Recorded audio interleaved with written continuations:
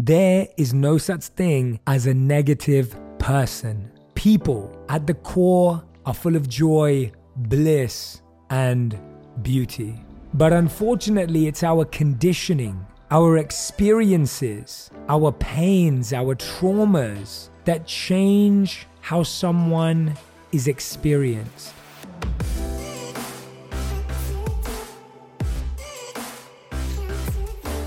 Hey everyone, welcome back to On Purpose, the number one health podcast in the world. Thanks to each and every one of you that come back every week to listen, learn, and grow. Now today we're talking about the types of negative people that we meet in our lives. Now you may meet them at work. They may be part of your family. They may be people that you bump into through friends or friends of friends. But this is honestly one of the biggest questions I get asked all the time. Jay, I am surrounded by negative and toxic people. I am surrounded by negativity and toxicity. How do I deal with it? What do I do about it? How do I overcome these challenges? If you're listening right now and you can relate to one of those points, then you're in exactly the right place. How many of you feel like you're trying to make progress at work? You're trying to collaborate, you're trying to connect, but you feel limited or restricted? How many people in your family always play down your dreams? Maybe they belittle your goals. Maybe they even minimize your success. You did your thing, you followed through, you even made something happen, and they still find something wrong with it. How many of you in your life have experienced some type of negativity and toxicity in your day-to-day? I believe we all have. And before we dive in, I want to clarify something that's really, really important. There is no such thing as a negative person. There is no such thing as a toxic person. People at the core, at the root, at the heart, at the source, are full of joy, bliss, and beauty. But unfortunately, it's our conditioning, our experiences, our pains, our traumas that change how someone is experienced. Now, it is always a choice whether that person lets their trauma become trauma that they pass on to others, or whether they choose to process it and purify it. But the real point here is that we have to realize that negativity and toxicity are traits. They are not people, they are not individuals. At the core, our consciousness is pure and free, but all of us have been muddied. We've all been impurified. We've all become conditioned to live a certain way. We have to approach each of these people with that inner understanding. We have to approach all these people with that inner compassion, not because it's the right thing to do or it's the best thing to do. It's because it's the truth. It's reality. And when you can see that, you can start to see how this person isn't truly against you. It's not that they don't like you, it's that they don't like themselves. It's not that they want to cause you pain, it's that they're in so much pain that they don't know what to do with the leftovers. It's that they have created so many challenges in their life that they don't know how to do anything else for anyone else. When you have that deep understanding of where that person's pain and hurt comes from, you start to realize it's not about you, and you stop letting it affect you. You recognize it's part of who they have become. And it is up to them to become something more or less. But it is also your choice to decide whether you want their pain to become yours. So let's talk about the different types of negative people. The first is the complainer, right? We all know a complainer. I remember when I lived in the monastery, there was one monk who absolutely drove me crazy. If I asked him how he was in the morning, he'd tell me how badly he'd slept and whose fault it was. He complained that the food was bad and yet there was never enough. It was relentless verbal diarrhea, so negative that I never wanted to be around him. Then I found myself complaining about him to the other monks. And so I realized I became exactly what I was criticizing. Complaining is contagious, and he'd passed it on to me. And studies show that negativity like mine can increase aggression toward random, uninvolved people. And that the more negative your attitude, the more likely you are to have a negative attitude in the future. Studies also show that long-term stress, like that generated by complaining, actually shrinks your hippocampus. That's the region of your brain that affects reasoning and memory. Cortisol, the same stress hormone that takes a toll on the hippocampus, also impairs your immune system and has loads of other harmful effects. I'm not blaming every illness on negativity, but if remaining positive can prevent even one of my winter colds, I'm all for it. Right? So what I'm saying here is that it's interesting to recognize that we're not just not trying to complain about complainers because it makes us feel better. It actually is better for our health. So what happens when someone complains to us? Often we complain about them to other people, which makes us a complainer. The challenge though is that if someone's complaining to you, they are draining you.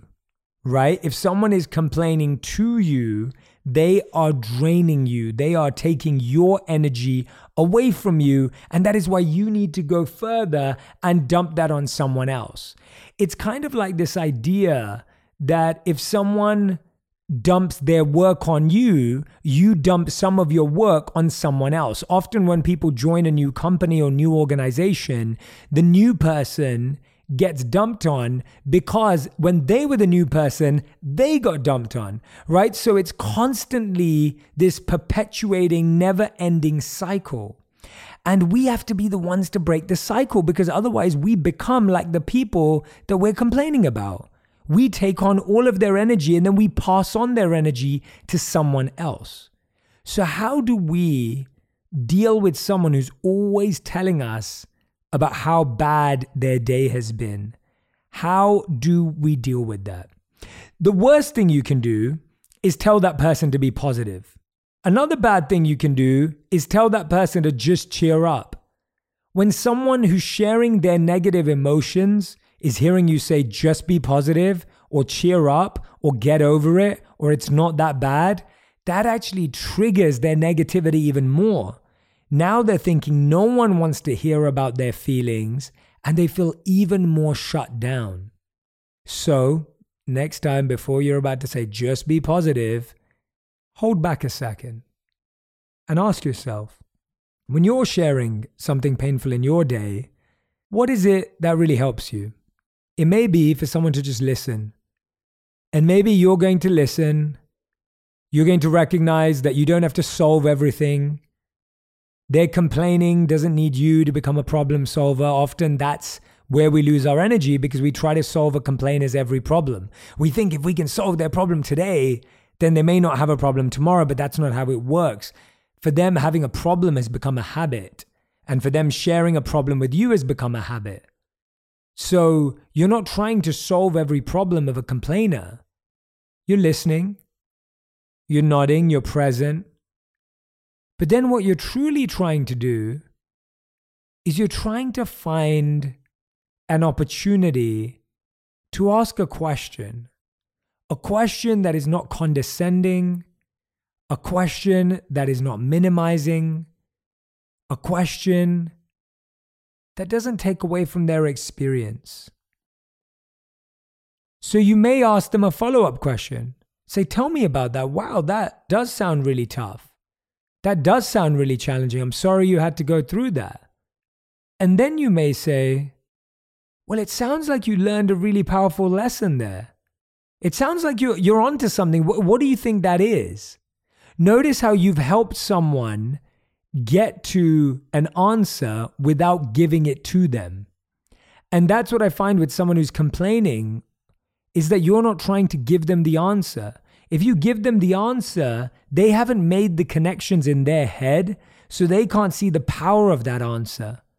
But when you say to someone, hey, I think you're onto something, I think you figured something out there, even if you see that glimpse, and what that does is it trains you to see the positive. It trains you to see the powerful, even when it's not possible. So now, not only are you helping them, you're helping yourself, right? Not only are you helping them, you're helping yourself. So the second type of negative person is the canceller. What I mean by the canceller is not someone who cancels people, but they cancel your response out. So you say something like, oh, you look so nice today. And they say, what about yesterday? I didn't look good yesterday. Or you say, oh, it seems like you're doing really, really well this year. And then thinking, oh, does that mean you didn't think I was doing well before? Or you say, oh, you seem so happy right now. And they're like, oh, yeah, I guess I am, right? Like there's a canceling out of a compliment to turn it into something that sounds like you said something negative, right? Or you may say, oh yeah, but you're so smart. And you're like, yeah, you're always telling me I'm smart, but you never tell me that I'm confident, right? It's like you've said something positive, but they're finding something negative with something positive that you've said. And that's a really interesting place because you're trying to encourage that person. You're trying to motivate that person. You're trying to push them into the right direction. You're trying to guide them to feel better about themselves. But again, what we're trying to do is shortcut someone's work for them. We're trying to put into their mind thoughts that they need to have about themselves. When someone has a thought about themselves, it is much stronger than a thought you have about them. You may tell someone that they are beautiful and wonderful and smart and intelligent, but if they don't see it, if they don't notice it themselves, it will never satisfy them. They have to feel it about themselves. So you may say, how do I help this person? Well, for this person, anything you say, they may cancel it out.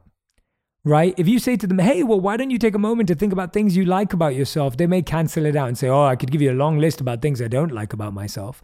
And so often with these individuals, the greatest thing you can do is move out of the way. Remove yourself from the equation and introduce them to other people's thought. You may say, hey, have you read Think Like a Monk or On Purpose? Or have you watched this interview or whatever that they're into? You may introduce them to other insights, to other voices. And often we have to do that with the people closest to us. The people closest to me, I have to introduce them to other people to get through to them because it's always the way. We don't want to be influenced by the people closest to us. There's some ego that blocks us from learning from people we know. And that is the most ridiculous way the ego protects itself and its prestige by saying, I will not learn from people that I'm close to. I will only learn from people I don't know. And that is a mistake. Look around right now. Look at the people you're surrounded by. Look at your closest friends and think to yourself, wow, she's amazing. She's an incredible yoga instructor. He's awesome. He knows everything there is to know about how to cook in a healthy way. They are amazing because that person knows everything about money and investments and finances. Look at your immediate circle right now, and I promise you, your life will improve drastically. So again, by introducing them to other people, you realize the value in your own life of you meeting other people. See, everything you're doing for someone else is something you can do for yourself, and we often miss that the value you create in someone else's life shows you a value that you're missing in your own. When you start introducing them to a book or a person, you may think to yourself, oh yeah, I can't believe I've never picked their brain. I know that person. So deeply think about that for your own life, is that with someone who cancels something out, often you have to cancel yourself out of their life and introduce them to new people. The third type of negative person is the casualty. The world is always against them. Everyone always has it in for them. And they look at life through that lens where even the person walking across the street doesn't look at them. The barista didn't write their name correctly and they feel it was unique to them. right? When we know that that's part of the technique that Starbucks and other coffee shops use where they write your name incorrectly, so you post it on Instagram. But for them, it's like, no, that was about me. And the thing is that sometimes they might be right? We do all have bosses that have it in for us, or we do have people that we meet that feel intimidated by us. Of course, that's reality. But now they amplify that and extend that to each and every person. And it starts to ruin their relationships. It starts to wreck their ability to form deep bonds with other people. For this individual, we have to be careful, because what we don't want to do is try and get them to trust everyone, because that isn't smart either. We all have people in our life that we have to be careful with how we build trust. But this person needs to experience a group of people that are positive about them. They need to be encouraged to spend time with people and notice the good in them. Now, with the casualties, it can be really, really hard, because that's how they see life. And this is where I'd like to share with you the 25-75 principle. For every negative person in your life, have 3 uplifting people. I try to surround myself with people who are better than I am in some way, happier, more spiritual, more focused. In life, as in sports, being around better players pushes you to grow. Like, you don't get good at tennis by playing with someone who's worse than you. You don't get good at pickleball by playing with someone who's not competitive. I don't mean for you to take this so literally that you label each of your friends either negative or uplifting, but aim for the feeling that at least 75% of your time is spent with people who inspire you rather than bring you down. You can do your part in making a friendship an uplifting exchange. So this isn't just about saying, do people uplift me? It's the question, do we uplift each other? Have you ever had one bad moment spoil your entire day, or felt overwhelmed for no reason? What about stressed or anxious over that big moment or difficult conversation? You should try meditation, and I know what you're thinking. Jay, you used to be a monk. I don't have time to sit in the woods for hours doing nothing. But really, all the time you need to start your own mindfulness practice is 7 minutes a day with the Daily Jay, my daily guided meditations on the Calm app. You don't need to close your eyes or find a special seat. You can try it while you brush your teeth, do the dishes, or walk your dog. My goal in 7 minutes a day is to help you find calm and feel grounded in your busy world. Plant beautiful intentions for an abundant life and simple steps for positive actions to get you closer to the life of your dreams. Here's what one of the listeners of the Daily Jay had to say about their meditation. Wow, I just had a super hard day at work and couldn't get my boss's comments out of my head. Then I did the Daily Jay, which related to my work issues. Opened my eyes at the end of the session and felt renewed again. Previously, today would have destroyed my whole weekend. Meditate with me by going to calm.com/J to get 40% off a Calm Premium membership. That's only $42 for the whole year for daily guided meditations. Experience the Daily Jay only on Calm. I was speaking to one of my friends this year who I see once a month without fail, and then now we've been nearly seeing each other once a week. And we decided that the value for our friendship together this year would be friendship, fun, and fitness, right? I know it sounds cheesy, but we love it, right? It's like that idea, though, that it's not that I'm expecting him to lift me up. I'm not saying, oh, he's an uplifting friend because he makes me feel better. No. It's a friend that I can grow with together. It's a friend that we can lift each other up, right? Don't just spend time with the people you love, grow with them. Take a class, read a book, do a workshop. Sangha is the Sanskrit word for community, and it suggests a refuge where people serve and inspire each other. So I want you to think about your Sangha, right? I want you to think about the people you spend time with. And yes, you may have a friend who's always being a casualty, but you therefore need friends that you're uplifting yourself with. And guess what? When this casualty friend sees that, they're going to want to join in. They're going to learn by your example. Now, the fourth type of negative person that we come across is called the critic. This person is always criticizing others. They're always looking for flaws and faults in others. I heard about this from a friend the other day that, they went out for an event, and then on the way back, one of the people that was attending the event couldn't stop talking bad about the person whose event they just went to. And I was thinking, how sad is that we're going to someone's event or we're going to someone's Instagram profile and then we're talking bad about them. But that person never asked you to be there. That person never forced you to be there. That person's not asking you for your attention. They're just doing their thing. And if someone's just doing their thing on TikTok or Instagram and we don't like it, I mean, we don't have to go to their page. We don't have to engage with it. But some people want to be critical in the comment section, and these fall under the critics, right? They judge others for either having a different opinion or not having one, for any choices they've made that are different from what the critic would have done. Or sometimes I see people just obsessing over criticizing anything, right? Like it's crazy that we have so much time to criticize others. And I find that the more time you spend time criticizing others, you block yourself from creating the life you want. Sometimes when I go on a hike in LA, you can get pretty high up. And if you get high up on a hike in LA, you can look at a lot of homes. Imagine you spent your time there, sitting there, criticizing those homes, going, oh, I would have built it that way, or that pool's on the wrong side, or, oh, I would have planted the trees differently. Oh, I don't like the garden in that one.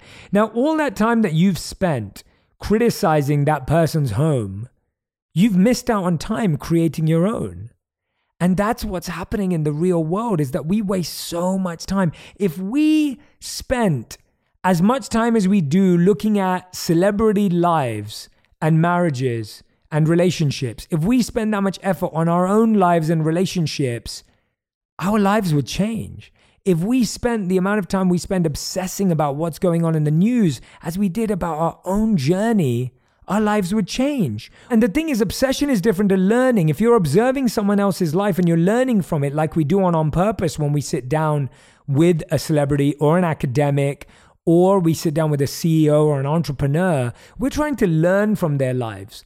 What we're not trying to do is just talk about their lives. And so I learned this activity when I lived as a monk, and it really has stayed with me, and I want to do it more. And we had to keep a tally of every criticism we spoke or thought. For each one, we had to write down 10 good things about the person. It was hard. We were living together in close quarters. Issues came up, most of them petty. The average time for a monk's shower was 4 minutes. When there was a line at the showers, we would take bets on who was taking too long. This was the only betting we did, of course, because monks. And though the snorers were relegated to their own room, sometimes new practitioners emerged, and we rated their snores on a scale of motorcycles. This monk's a Vespa, that one's a Harley Davidson. I went through the exercise dutifully, noting every criticism. Next to each, I jotted down 10 positive qualities about that person. The point of the exercise wasn't hard to figure out. Every person was more good than bad, but seeing it on the page made the ratio sink in. This helped me see my own weaknesses differently. I tended to focus on my mistakes without balancing them against my strengths. When I found myself being self-critical, I reminded myself that I too had positive qualities. Putting my negative qualities in context helped me recognize the same ratio in myself, that I am more good than bad. Now, I want you to think about that for a second, that when you're asked to write down 10 good things about someone you're criticizing, it puts things into perspective. It makes you do some research. You start realizing how little you know the person in reality, right? We often make so many judgments and criticisms about people we don't even know, about people we don't even understand. We discuss people's marriages as if we know them inside out, but we have no clue. We discuss other people's decisions or what they say without knowing them. Imagine someone did that to us. When people do that to us, it causes us so much pain. It causes us so much pain.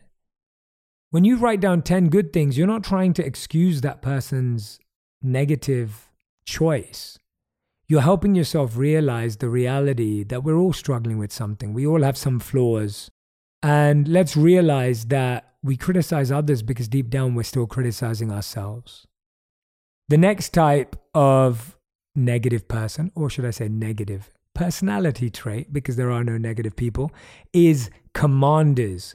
Give me more of your time. How many people in your life demand your time? They expect your time. They make you feel bad for not spending time with them. This one I've always found very difficult because I'm married to my best friend and incredible human, Radhi, for those of you who obviously know.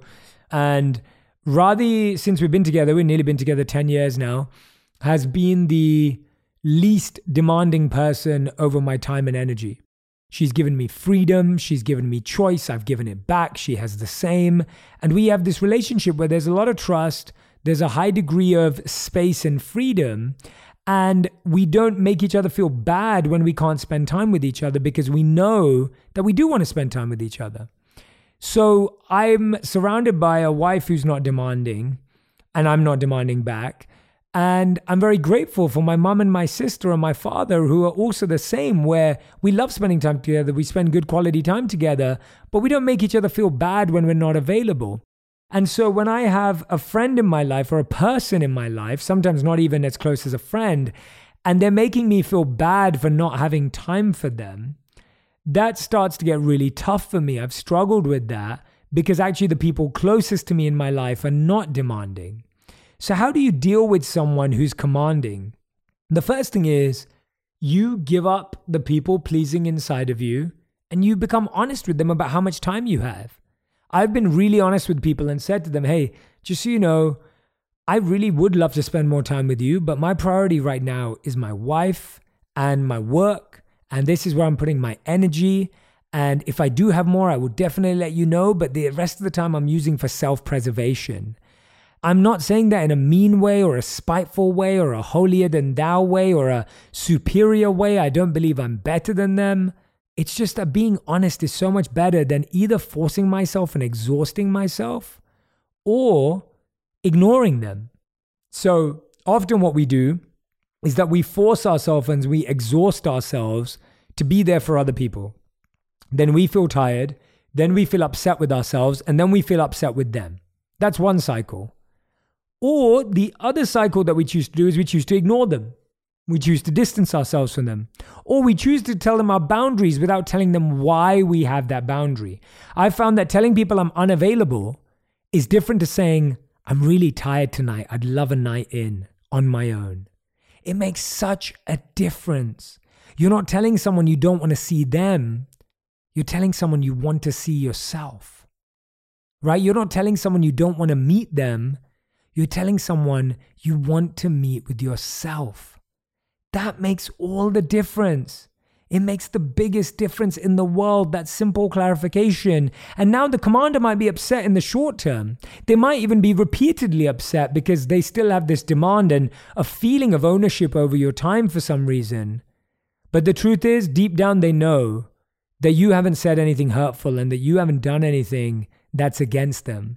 So setting boundaries, it's really healthy with the commander type, because otherwise that can get really draining when you think someone believes they are entitled to your time when they don't have an engagement deeply in your life. Now, there are two more types of negative traits that I'd love to share with you. This one, the sixth one, is the competitor.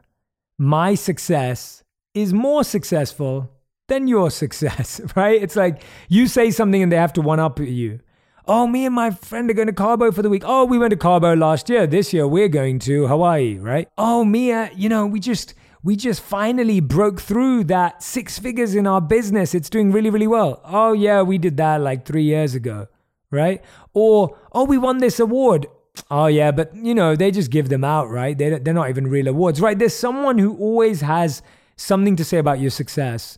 And it's someone who's bringing that competition into your life when you're not trying to compete. I remember I used to have a friend growing up who used to always tell me, this is in our teens, very young. You're about to hear how young and stupid I was. But I had a friend who'd always say, let's see who can get more girls' numbers tonight, right? Like that kind of an attitude. And I'd always say to him, I'd be like, well, don't want to compete with you because I'd like to just get one girl's number tonight. Like I don't want lots of numbers. That's not kind of what I'm looking for. And for him, it was always just, let's see who can get more. Let's see who can do this. And I found that I started to gravitate towards people who wanted equality, who didn't want to compete with me. I'd say all my friends who've lasted the test of time, who've been my friends for a long time, are all people who may be competitive in their own world and in their own space, but they don't want to compete with me. I'm their friend. So I set a very clear rule that I don't want my closest friends to be people I'm competing with. And in order to make that clear, what I would do is I would always celebrate my friends' successes. And I would share my successes, but not in context to anyone else. I would share them as aligned with my own goals. The way you communicate your success and the way you communicate about other people's success has a big, big impact on how they perceive you and what your goal is as well. And the final one is the controller. You can only do what I say and when. Someone who makes you change all your plans, someone who always tells everyone that it needs to be done this way, someone who needs to have all of that control. This person can be extremely difficult, right? They monitor and try to direct how their friends or partners spend time and who they spend time with and what choices they make. These can be some of the hardest negative, toxic traits to spend time with and hang around with. And the only way you operate around this person is by doing what you want, but without trying to put that person down. You're rebelling for your freedom, but you're not rebelling with their ideology. If they force something to happen and you choose to make another choice, and notice how so much of this is us giving up our own ego. The reason why we complain about these people or we're affected by these people is because we don't want them to think we're not nice people. But we think they're not nice people. But then we give up who we are just so that they don't think we're nice people. Ultimately, it comes down to, are you willing to let go of the fact that not everyone is going to like you, not everyone is going to understand you, and not everyone is meant for you? Not everyone is meant for you. What a refreshing feeling. And you are not meant for everyone. You are going to find your people. You are going to find your tribe. Go and search and seek for them. When we moved to New York and then moved to LA, we have been seeking our community. So, there are 7 types of negative traits: complainers, cancelers, casualties, critics, commanders, competitors, controllers.